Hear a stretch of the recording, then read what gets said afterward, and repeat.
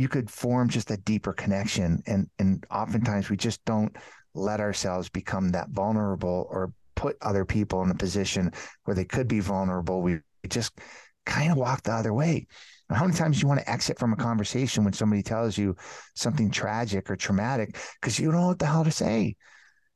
So what I did with each one of these stories is try to go as deep as I could so that we could understand a little bit more of that, so that we could maybe sit down with them in a different way. We could have a couple of extra tools on our belt to allow ourselves to ask tougher questions and start the hard conversations.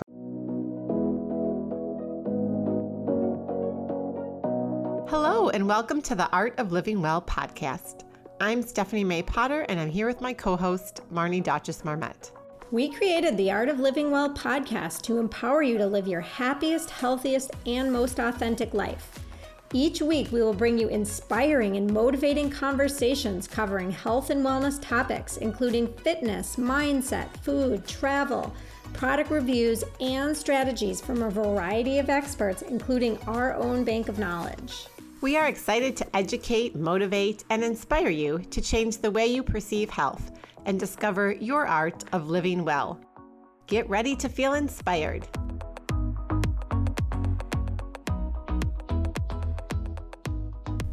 Hello, and welcome back to the Art of Living Well podcast. Before we dive into today's episode, I just want to ask that if you're enjoying our podcast, if you could please leave us a rating and a review on Apple Podcast. It takes just 2 minutes and it really helps us reach more people so others can benefit from the inspiring conversations and resources that we share each week. So if you love the podcast, we would really appreciate it if you would share it with a friend, a family member, or anyone who you may think will benefit from the information. I also want to give a big shout out to all of the people that participated in our 14-day liver detox. We had such a great group of amazing people, and the energy of the group was so high, and our chat and just everything. And I know a 14-day detox can be hard, and everyone did such a great job. And Stephanie and I are so proud of all our participants. So kudos to you all. And now I'm excited to share today's amazing guest with you, David Richman, author, public speaker, and endurance athlete who wrote this amazing book called Cycle of Lives. And it's 15 people's stories, 5,000 miles traveled and journeyed through the emotional chaos of cancer. And in talking with David, we really got a chance to hear about all the lessons he's learned along the way, from when he went from like a stressed out, overweight smoker to doing endurance events. And he completed countless ultra marathons and 50 plus mile runs and all kinds of long bike rides. And, you know, as he wrote this book, Cycle of Lives, it was a very personal project as he was dealing with his sister's cancer, and he started to interview people who could shed light on why it's so hard to have hard conversations through trauma. This conversation was so powerful, and David shared a lot of things that he learned on his cycling journey that led to his own self-discovery, and also just he really shared with us some practical tips that a person can think about or use when they have someone that's dealing with trauma in their lives, and how you react to them and listen to them and handle their pain or think about their pain. So let's dive right into this thought-provoking conversation with David. Hi, David. Thank you so much for coming on the show today. Stephanie and I love having like-minded wellness professionals on the show, and you have quite a story to tell and an experience to share with our listeners. So we would love to dive right in, actually, and hear that story in a nutshell on how you ended up on a solo 5,000 mile cross-country cycling journey. Like, wow. Yeah. Yeah, completely ridiculous to think that that's what I would have ever done. Who knew? I mean, really, honestly, who knew? I mean, I it's funny because it was actually started as a gimmick. The bike ride started as like a gimmick. Actually, I was in the middle of a project that was my latest book, which explores 15 people's emotional journeys with cancer. Right, and I said, well, if you think about a spoke, a wheel and spokes on a wheel, right? I wanted to fill in all those different sections with different ages of people, like different perspectives. Were they a doctor, a patient, a nurse, a loved one, a caregiver, a survivor? Then were they young, old? Did they have cancer one time, five times? Different types of cancer, different severities of cancer, and different emotional responses to cancer because they're all over the board, right? Everything from fear to even gratitude. And if I could fill in that cycle, that whole wheel, I thought, oh man, that would like give us a complete look.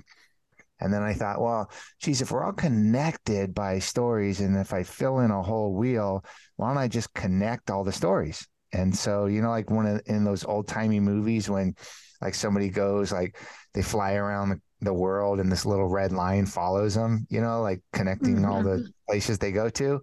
I said, well, let me just visit all the people because I hadn't met any of them really in person. I talked to them for a few years on the phone, but I never met them in person, most of them.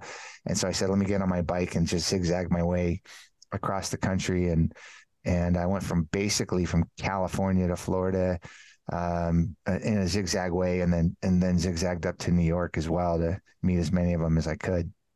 I mean, let's just back up for a second here, though, because you're writing this book, you're meeting these different people that have been impacted by cancer, and you just decide not to like get on a plane or get in your car and drive to go meet them, but you're just going to get on a bike. I mean, right there, how many people have done that before? So what's your mindset? Like, why are you going to bike to go visit them? Because I know, and maybe you can give a little bit context, before you complete this bike journey, you've done some other pretty intense physical, endurance type of races, right?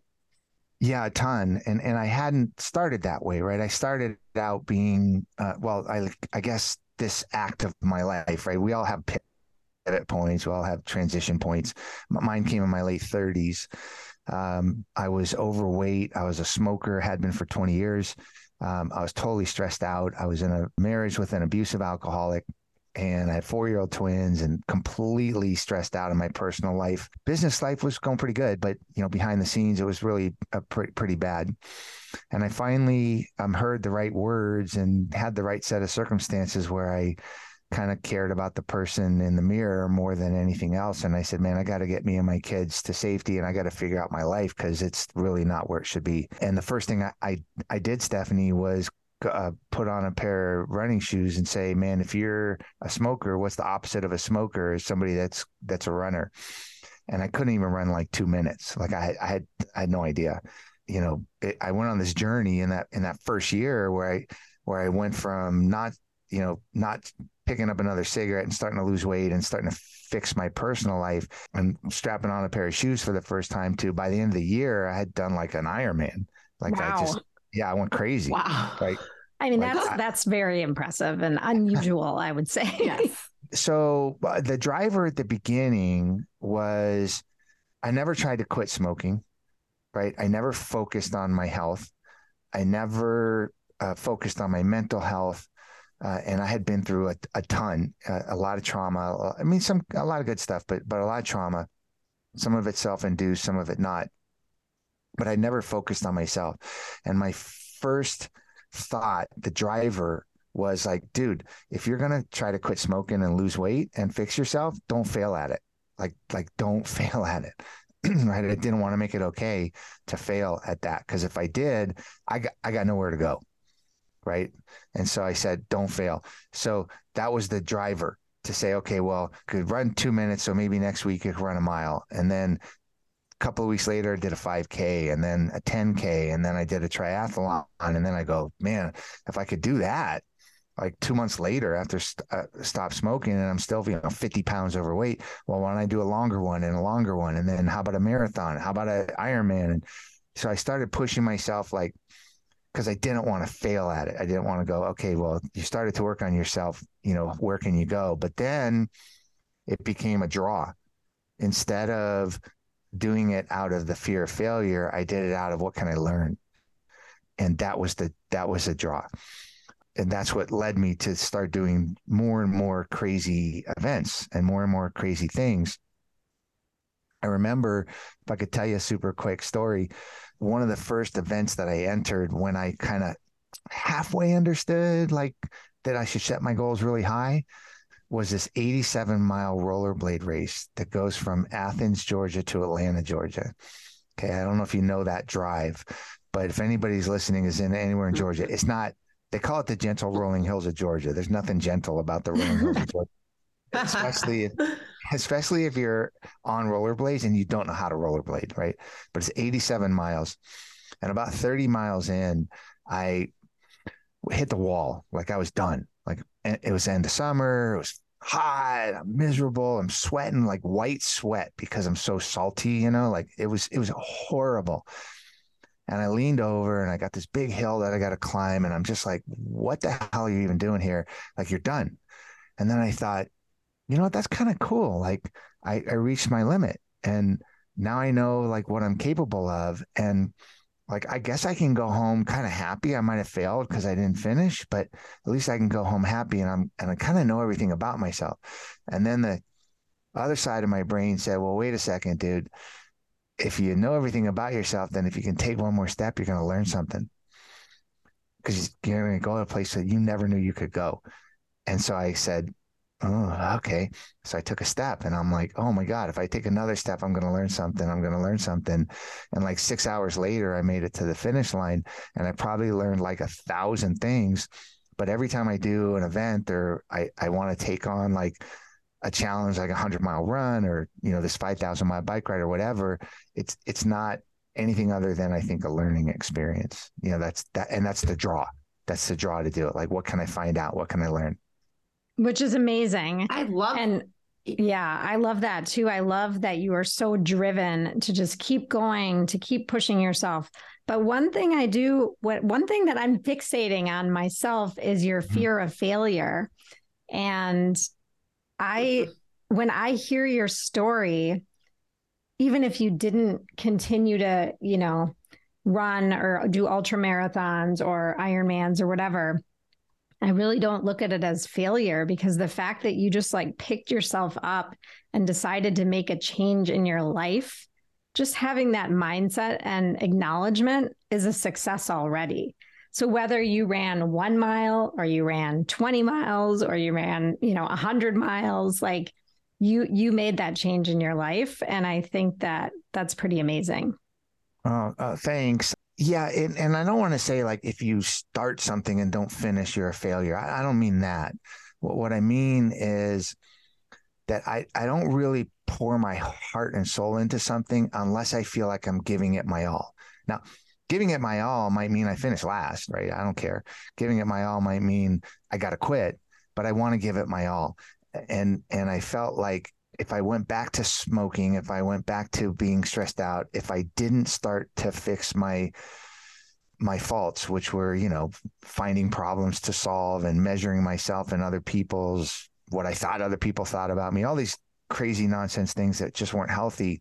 If I didn't really apply myself to fixing those things and living my best intentional life. I know you guys talk about intentional life. If I don't live my best intentional life, and I tried it, I would really, really be down on myself for not giving it my best. And so that's what I meant when I said that, is that I didn't want to fail at it, meaning I wanted to give it 100% effort. And that's good, clarity for our listeners out there too, who are trying to do new things and maybe run a race or make changes to their lives. But I love you had that shift when you were in the middle of this race about what can I learn? And that's what's motivated you going forward, because that's powerful. And I don't know that that's something I've personally heard a lot of endurance athletes and people in your shoes that have done a lot of these races have that mindset or use that as a way to push them forward. And I think that can be really powerful. Just do one more thing because you're going to learn from it. regardless of what it is, whether you only made it another 5 minutes or you finished 6 hours later, which is so impressive. Or you have to quit, right? You could learn that. You could learn when it's the right time to quit. But you learned something. Yeah. Yes. And it's always, I even talk to my kids about this.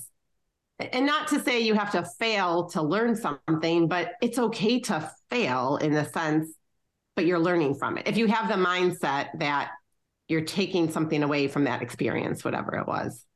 Yeah. And, especially if it's something that you're electing to do, like a hobby or an art or your passion of doing podcasting and uncovering stories and coaching people or whatever, right? Whatever that passion is, it's like you get to do that. And so like you might as well get everything you can from it. Like there's nothing, that's the craziest thing. That one of the first quotes that I heard about endurance athletics was from one of the founders of Ironman, where he said, during the race, you're going to want to quit 1,000 times. And if you do, nobody's going to care, but you're going to always know. And I like that because nobody's watching the things look, I'm not going to win any races, right? And I'm not some celebrity. I'm not Oprah Winfrey going to run the Chicago Marathon where everybody's watching me, right? Nobody's watching. And that's kind of a good thing, because if you're electing to do it, then if you don't give it your all, don't look in the mirror, because you're going to be upset with yourself. But if you give it your all, when you look in the mirror, you're like, oh, what the heck, man? Like, this is great stuff. Like, I get to do this. I'll tell you another quick story. So the first 50-mile run that I attempted, and I did finish it, was in Vegas during the heat of June. It was the last weekend in June. You can imagine, if anybody's been to Vegas in June, It's freaking hot. Like, it was 118, the high that day, 118, which is hot. Now, I like the heat, so it wasn't like horrible, but I get to the start line. This is pretty early on, like maybe a year and a half or so into my journey. And I get to the start line late. It's a small race. There's only a couple hundred people, but I get to the start line race, and I'm passing people as they're running. I'm freaking out. I'm racing to the driving my car park. And the first quarter mile is uphill. And I'm like, really? Why are they going to start the race so early? Why is it going to be uphill? And I turn the corner, and this dude is holding a sign that's saying it's only, and he had crossed out 94 and written 95 degrees out. And I look at my watch and I go, 6:35, it's 95 degrees out. Who has a, and I started like giving myself this hard time. Like, the hell? Right? And then I go, whoa, dude, like, seriously, you paid to sign up, right? Nobody cares if you showed up. Nobody cares if you finished. Like, stop bitching. Like, seriously, change your perspective. And I went, perspective. And I literally, I'm not exaggerating, Stephanie, I literally spent every step contemplating the word perspective. Oh, well, when you work, what's the perspective of the boss? What's the perspective of the employee? When you write, is it first person, third person? When a movie, blah, blah, blah, blah, blah. And I'm starting to, really contemplate the word perspective. And all of a sudden I found myself at the turnaround 25 miles later, like 4.5 hours later, like completely oblivious to the fact that I've been running in probably 100+ degree weather for 4.5 hours. Cause I was so like changing my mindset. And very first question you ask is, why do that 5,000-mile bike ride? Part of it was so that I could contemplate and understand my perspective and, marinate on the stories and that kind of stuff. So it's endurance athletics, if nothing else, is a really good place of contemplation. Wow. Yeah, clearly it sounds like it. Maybe that's my motivation for doing some sort of an endurance race at some point, to contemplate. I need free time to think, right? So let's dive in, David, and talk a little bit about your book, Cycle of Lives, and, the cancer survivors that you met along the way, and the motivation for the book. Mm-hmm. Well, the motivation for the book came out of my sister's journey with terminal brain cancer. And what happened was, when I was in the depths of this personal, really, really dark period, in a very short period of time, I kind of started to change my perspective. Like I talked about, started to care about the guy in the mirror, which sounds very cliche, but it was really stark.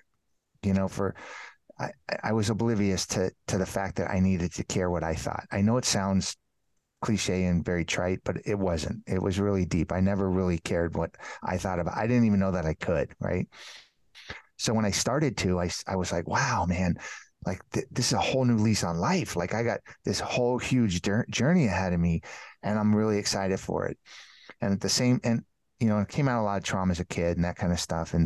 And my sister at that same exact period of time, who had gotten past the trauma of our childhood, we were very close in age and very close. And she was already kind of living her best life, right? She was happily married, great circle of friends, really comfortable interacting with the world and her place in the world. She was just like grounded and authentic and really was her best self. And she was diagnosed with terminal brain cancer. And I went, oh shit, like she's got this very short journey. I got this long journey and this dichotomy. So we kind of brought that to our communication. She was really open to talking about it. And near the end of her journey, she said, listen, there's this event where a bunch of people are raising money for cancer research, and I want to go cheer them on. They're doing it in my name. And it's a 24-hour event. And just put me on a lounge chair and I want to cheer for them. And I said, well, it's your condition. If you're going to be out there for 24 hours, I'll be on the track and I'll run the whole 24 hours. So we made a deal. Unfortunately, she died 2 days before, so she didn't get to be there, which was really sad for her and the people that were supporting her. But it really made it so that my observations and kind of everything that was going back and forth in my head and, in and out of what I was watching was really heightened. And I noticed that when it came to cancer, and it's the same with all kinds of trauma, but when it comes to cancer specifically, people are really good about talking about the tasks, right? How do I get my kids watched while I got to go to chemo? How do I navigate work and get time off and eat better? And, oh, I read this article about how to reduce stress in your life and blah, right? They're really good about that. But when it comes to the emotional side, quiet, isolation, abandonment, go hide in a corner. We don't want to talk about the emotions. And I'm talking about people that are super close. It's really hard. Like, what do you say to somebody? I can't tell you how many hundreds and hundreds and hundreds of people I've spoken to who are like, I watched my dad go through cancer. I even took care of him at the end, but I never really was able to ask him how he felt about it. This was a very, very common theme. And I thought, like, I'm super not qualified to solve the problem or even provide answers. But what I think I'm really good about is maybe shining light on it and telling stories so that we might be able to identify with people to understand a little bit more about like the thought of what people are going through or what they've gone through in the past. And maybe it'll allow us to connect with them and start these hard conversations about the emotional side of trauma. I thought that's what I could do. So that was the genesis of the book. Wow.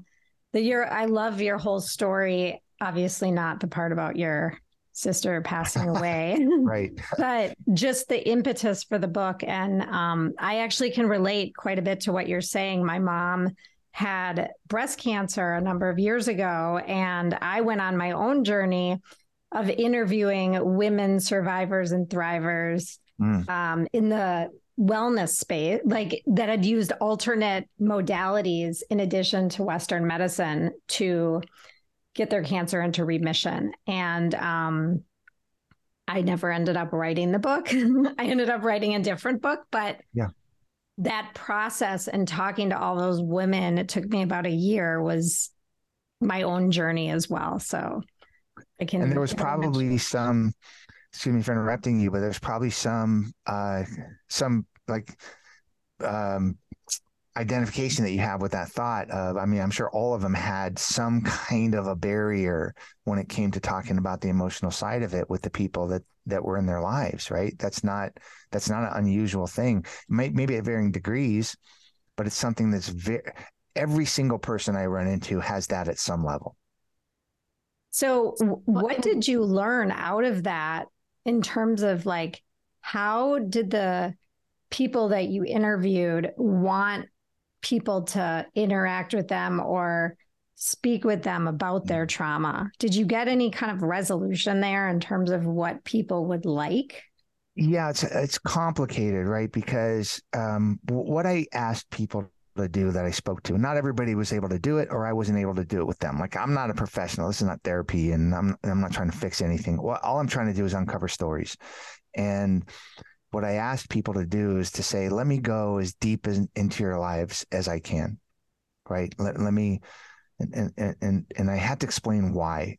And the reason why is that we might know each other, but I have no idea what the hell you've gone through, and you have no idea what I've gone through. And even if we're super close, like, we just don't know. And we keep a lot of the trauma inside, and we put it in a box, and we sit on top of it, and we let it collect dust, and we lock it up with more things and wrap it. And we don't deal with the traumas, and nobody would know what we've gone through. We don't really do that, right? We don't talk about those things. I mean, some people do, right? But really we don't. And so to get people to get really, really deep into what they've been through, so that we could understand how to identify better with them, so we could maybe understand, it was a real process. Like, I'll give you an example. I was talking to someone, and he had a really crazy story when I first started talking to him. And it was kind of hard to believe, but he, make the story really short, he had to get a massive sarcoma removed from his stomach. Okay. Young guy, macho guy, didn't want to ask anybody for help. Like, he never did his whole life. He would never, ever lean in and ask for help, right? Never. He's just too macho, too whatever. And he has this big sarcoma, and he doesn't even tell his girlfriend about it. Like, he's getting ready to go into surgery, and she says, okay, I'm coming to the hospital because something's going on. But this is a major surgery. He might not survive. And everybody coming into the room pre-surgery is saying, dude, you could die, and we know, what we're doing. We're removing this and blah, blah, blah. And she finally looks at him and says, hey, dude, this is too much for me. I'm out of here. And she leaves. She abandons him, like, as he's going into surgery where he might die. And he's telling me the story, and I'm like, man, oh man, oh man. And so he goes, during my recovery and during all this, he goes, I wouldn't tell anybody, barely even took a day off of work. And I had, 1,500 procedures between chemo, radiation, and surgeries. Like, there was no chance for me to survive, and nobody would have known. And as I'm talking to him, I'm getting further into it. And there's just a barrier. Like, there's something you're not telling me, Joshua. I'm buying your story, but I'm not emotionally invested in you. Talk to me. What are you hiding that you're not telling me? And this was like a year of building trust with him. And he finally goes, fuck. Goes, all right, I'll tell you. Because I don't talk about it with anybody ever. Well, when he was 6 years old, he walked in to see his mom taking her own life. And as a 6-year-old, I mean, could you imagine the amount of trauma that could, it's not even imaginable. It's not even imaginable. And so when the first time that he leans in, in his mid-20s to somebody to trust that they'll be there when he needs them, they abandon him. And it's like, if I'm working with him, if I'm working with Joshua, I just see this tough guy who might be going through something, but he's kind of closed off, and I don't really know, and I don't want to push too hard, right? But if I know that story, then maybe if I run into a Joshua like that and I go, dude, are you okay? You need anything? And he goes, nah, man, I'm fine. I might go, well, I mean, are you fine because you're fine? Or are you fine because, like, you think I don't care? Or, right? We can go a lot deeper into that conversation. And I gave you all of that as a long way to answer your question of, what's common is that if we're able to form an authentic, quiet, listening connection with someone and really start to understand that there's so much more behind what we think they're going through, even what they're willing to tell us that they're going through, and we can just find a safe space to connect with people at a deeper level, we can start to have those hard conversations so that I can say to somebody like that, like, dude, I'm here. I want to hear what you have to say, and I'm not going to go running for the hills. And nothing you could say would make me, abandon you. And I mean, you could form just a deeper connection. And oftentimes we just don't let ourselves become that vulnerable or put other people in a position where they could be vulnerable. We just kind of walk the other way. How many times do you want to exit from a conversation when somebody tells you something tragic or traumatic because you don't know what the hell to say? So what I did with each one of these stories is try to go as deep as I could so that we could understand a little bit more of that, so that we could maybe sit down with them in a different way. We could have a couple of extra tools on our belt to allow ourselves to ask tougher questions and start the hard conversations. Sorry for the long answer, but it was a real complicated process. Yeah, well, I think when you first started talking about emotions, there are a couple of things I want to touch on. Emotions aren't addressed with cancer. I think, just in general, as a society, most adults don't know how to express their emotions. Mm-hmm. Most kids don't know how to express their emotions. So then you layer on cancer, which is difficult to talk about because it's not a positive situation you're going through. And that just adds another barrier. And then, like you said, these emotions get repressed, right?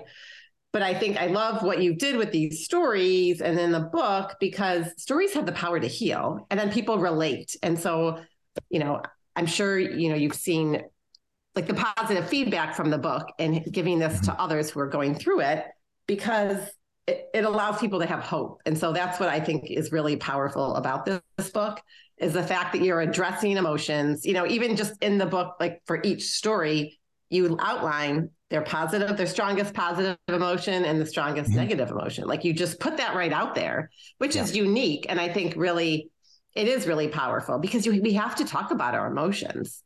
And what you did with the one example that you gave, you allowed that man to unleash something that he hadn't talked about in years. It was having, an impact on his everyday life. I mean, to think about repressing that trauma and not talking about it for, decades.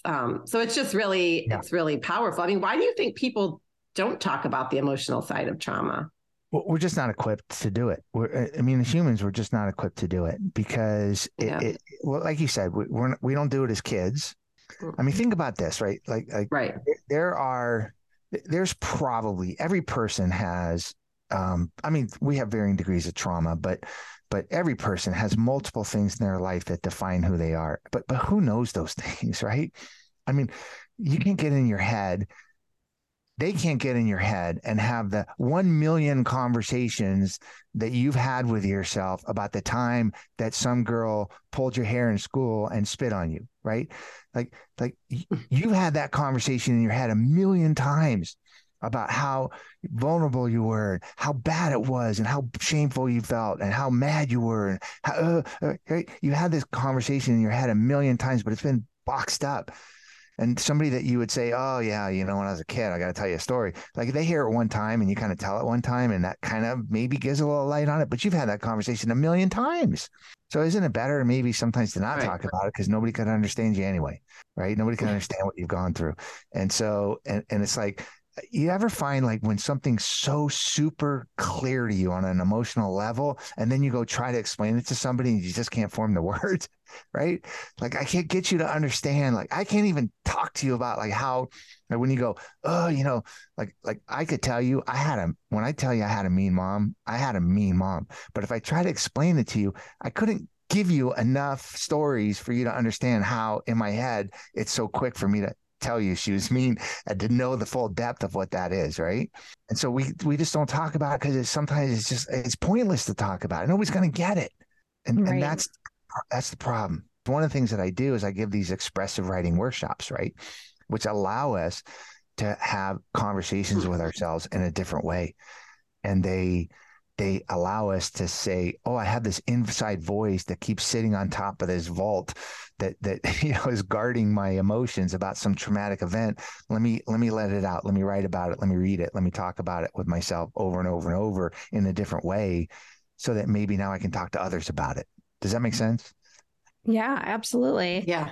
I think a lot of people, like you said, it's like too taxing and hard to try and explain where they're coming from. And so they don't even try.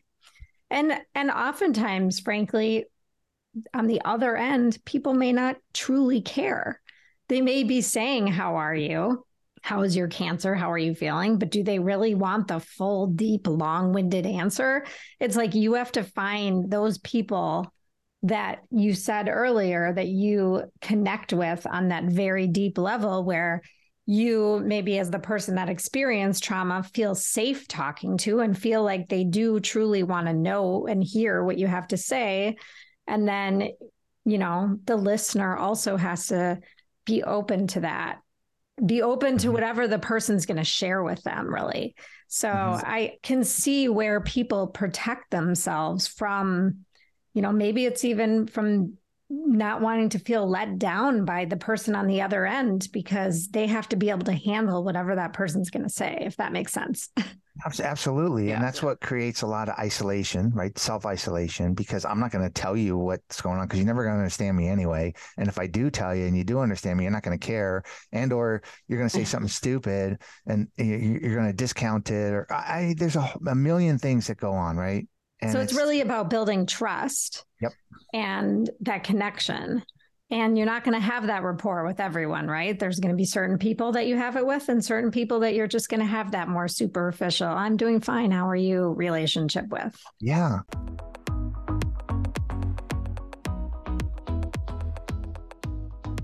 Hey guys, Stephanie and I are loving this new product from Kion that we have been trying probably for like the last, 4 to 6 weeks now.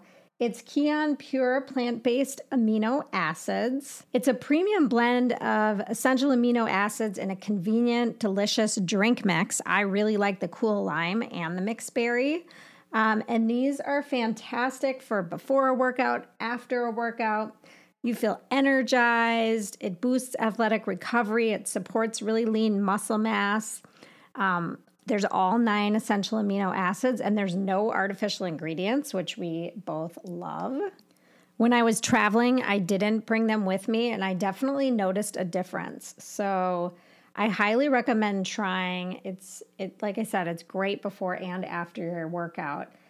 Kion also has some other products, a couple we want to mention. They have mold-free coffee, which is fantastic for people that drink coffee. And they also have a great whey protein powder. My daughter has been using it in her smoothies on a daily basis.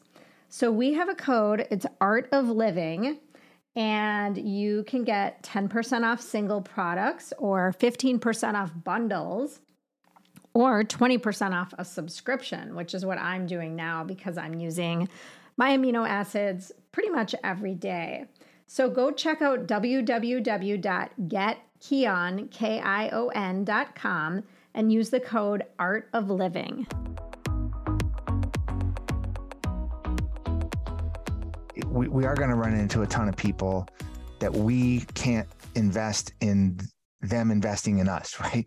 We don't, like, you can't, when you're going through the store and the checkout, the person says, how you doing?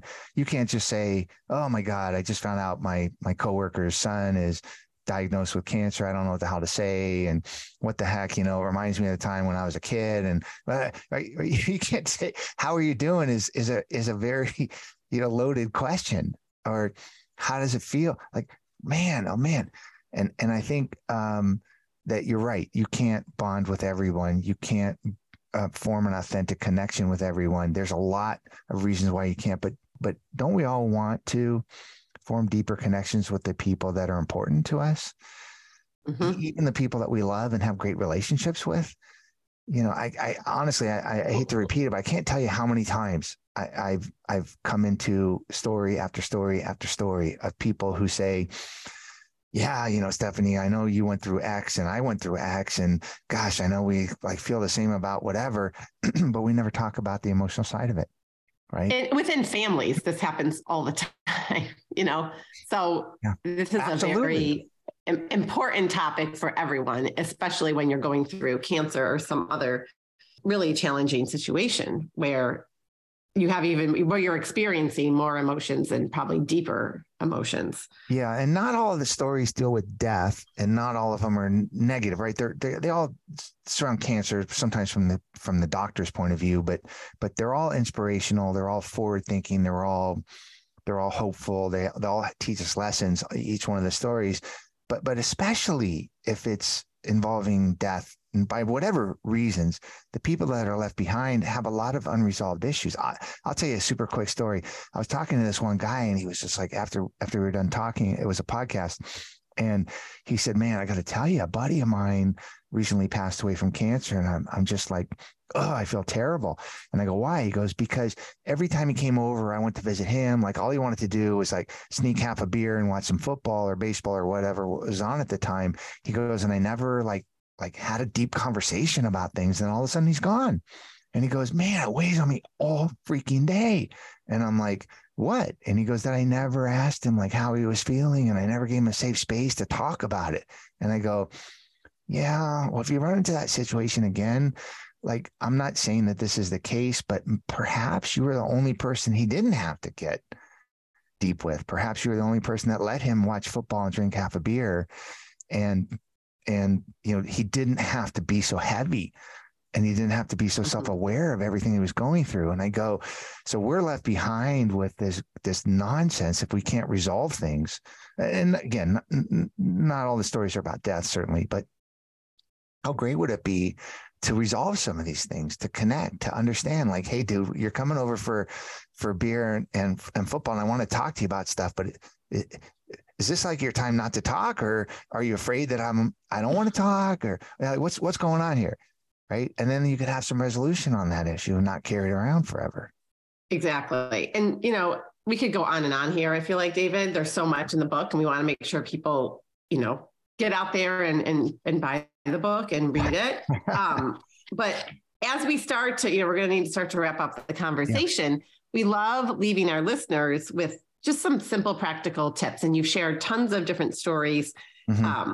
But can you share your top 1 or 2 suggestions, maybe tips from your own even daily habits that people can do to start improving their empathy for others, becoming more vulnerable, being able to express their emotions and ask others questions that will allow them to dive deeper into their emotional state? Yeah, sure. I mean, I can talk about a couple of things, right? From the book, from this book, this latest book, I really learned the depths of the idea of you never know what really people have gone through or what they're going through.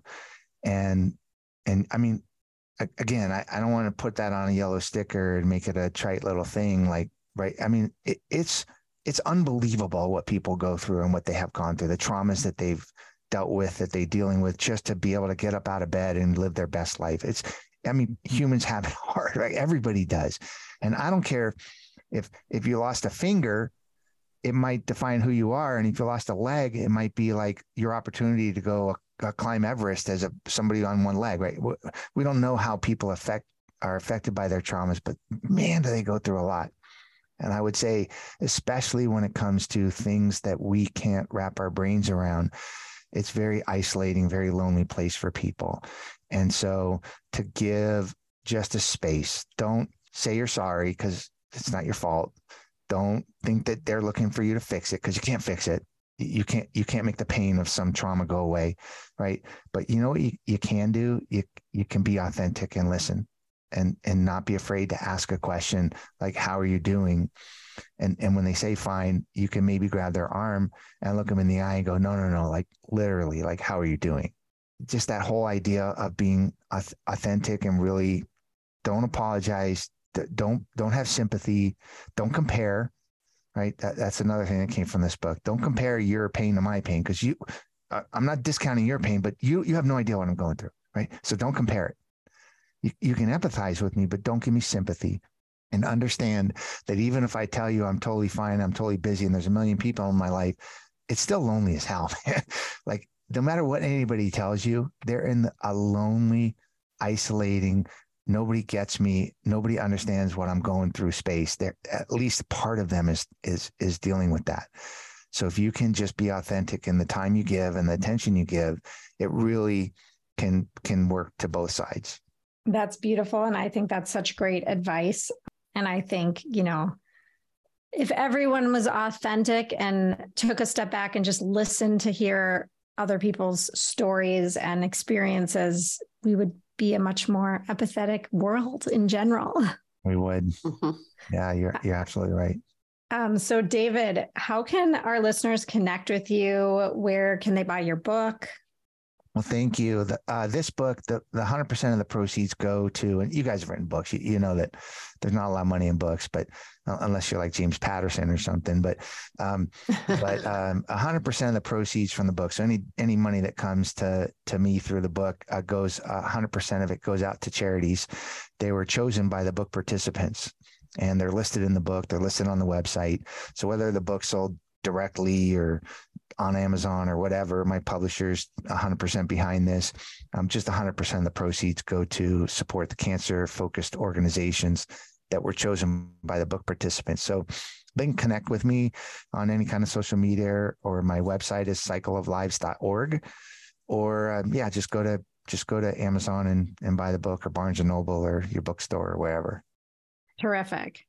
And we know you have like a special offer or downloadable, like some strategies on your website. Yeah. You want to talk about that? Yeah, I'll tell super quick about that. So one of the fun things about going from not doing anything athletic to doing a bunch of is the learning stuff. But boy, I wish somebody would have told me some basics, like some real basic stuff, like how do you start running? How do you run a 5K? How do you do a triathlon? What kind of equipment do you need? And what's the basics of nutrition? I didn't even understand the basics of nutrition. I was 39 years old with 4-year-old twins, and I didn't even understand the very basics of nutrition. Like, what the hell is that? So I put together this like 80-page book that just went the very basics of, nutrition, hydration, equipment, mindset, how do you train, that kind of stuff for doing a 5K, 10K or whatever. And I just give it away. So that's like a pop-up on the website. You can grab one of those, and have other books and my workshops and speaking engagements and that type of stuff if anybody's interested in connecting. That's great. Thank you so much. And David, as we wrap up this conversation, one thing we like to ask all of our guests is, what does the art of living well mean to you? Well, I love that, because that's where the gold is, right? With all of your interviews, it's like you really go, oh, okay, if I could just put all of those in a book and just read them over and over. Yep. So I thought about it, and mine is a topic that I label intentional optimism, and it's like, we all know people that like always see like the grass is greener, and it's like everything is all roses. And I'm not talking about being like silly optimistic, but intentionally optimistic is just like this idea that it's all going to work out. Like we'll figure it out. Like a problem, although it sucks sometimes to go through it, like I'm optimistic that it's going to work out. Like I have some people in my life have to be in my life because they're family, right? Not mine. I don't have any family left, but except for my kids, but other people's families. And like, I don't want to be around them. Ugh. But I go, there's 1%. They got 1% good. And I'm intensely optimistic that I'm going to be able to nail that 1% and make it grow. And they're going to become 100% good. I'm always optimistic. So I think this art of living well is, no matter what, if it's a bad situation, it's going to end at some point. I'm going to learn from it. I'm going to get help. It's going to work out. Like if it's a good situation, right, it's going to last forever. I'm going to make it as deep and personal as possible. I'm going to take as much as I can from it. Right. I just like this intentional optimism, which is not a Pollyanna, and it's not, like just look at everything through rose-colored glasses. It's not that kind of thing. It's just like, just always believing that it's always going to work out. Like it will work out, and you're going to learn and benefit from it. I love that. It's a very, it's a powerful, it's a mindset shift for people too. I like the intention and the optimism, both of those together. And I haven't really heard that. So it's unique. And we, like you said, we ask this question after every interview. So, and we learn something from all of our guests, which is amazing. Yeah. Absolutely. I don't have a lot in common with people that are just like giddily happy. And I don't have anything in common with people that are like pessimistic and walking around always something to complain about. Always life is hard. But I don't have anything in common with either one of those people. But people that are like grounded and forward thinking and like, I'm going to do my best and believe the best and hope for the best and try to intentionally make things the best, that's the people Mm-hmm. I really bond with. Yeah. That's well, thank you so much for lovely. coming on our show today. This has been You're welcome, Stephanie, and thank you, Marnie, too, both of you. Thank you. And we're excited for our listeners to dive into your book, and we wish you a wonderful day. Thank you both. Bye-bye. Thank you so much for listening to the Art of Living Well podcast. We are so grateful that you joined us today. If you enjoyed this episode, please share it with a friend or anyone else you think may benefit from this information.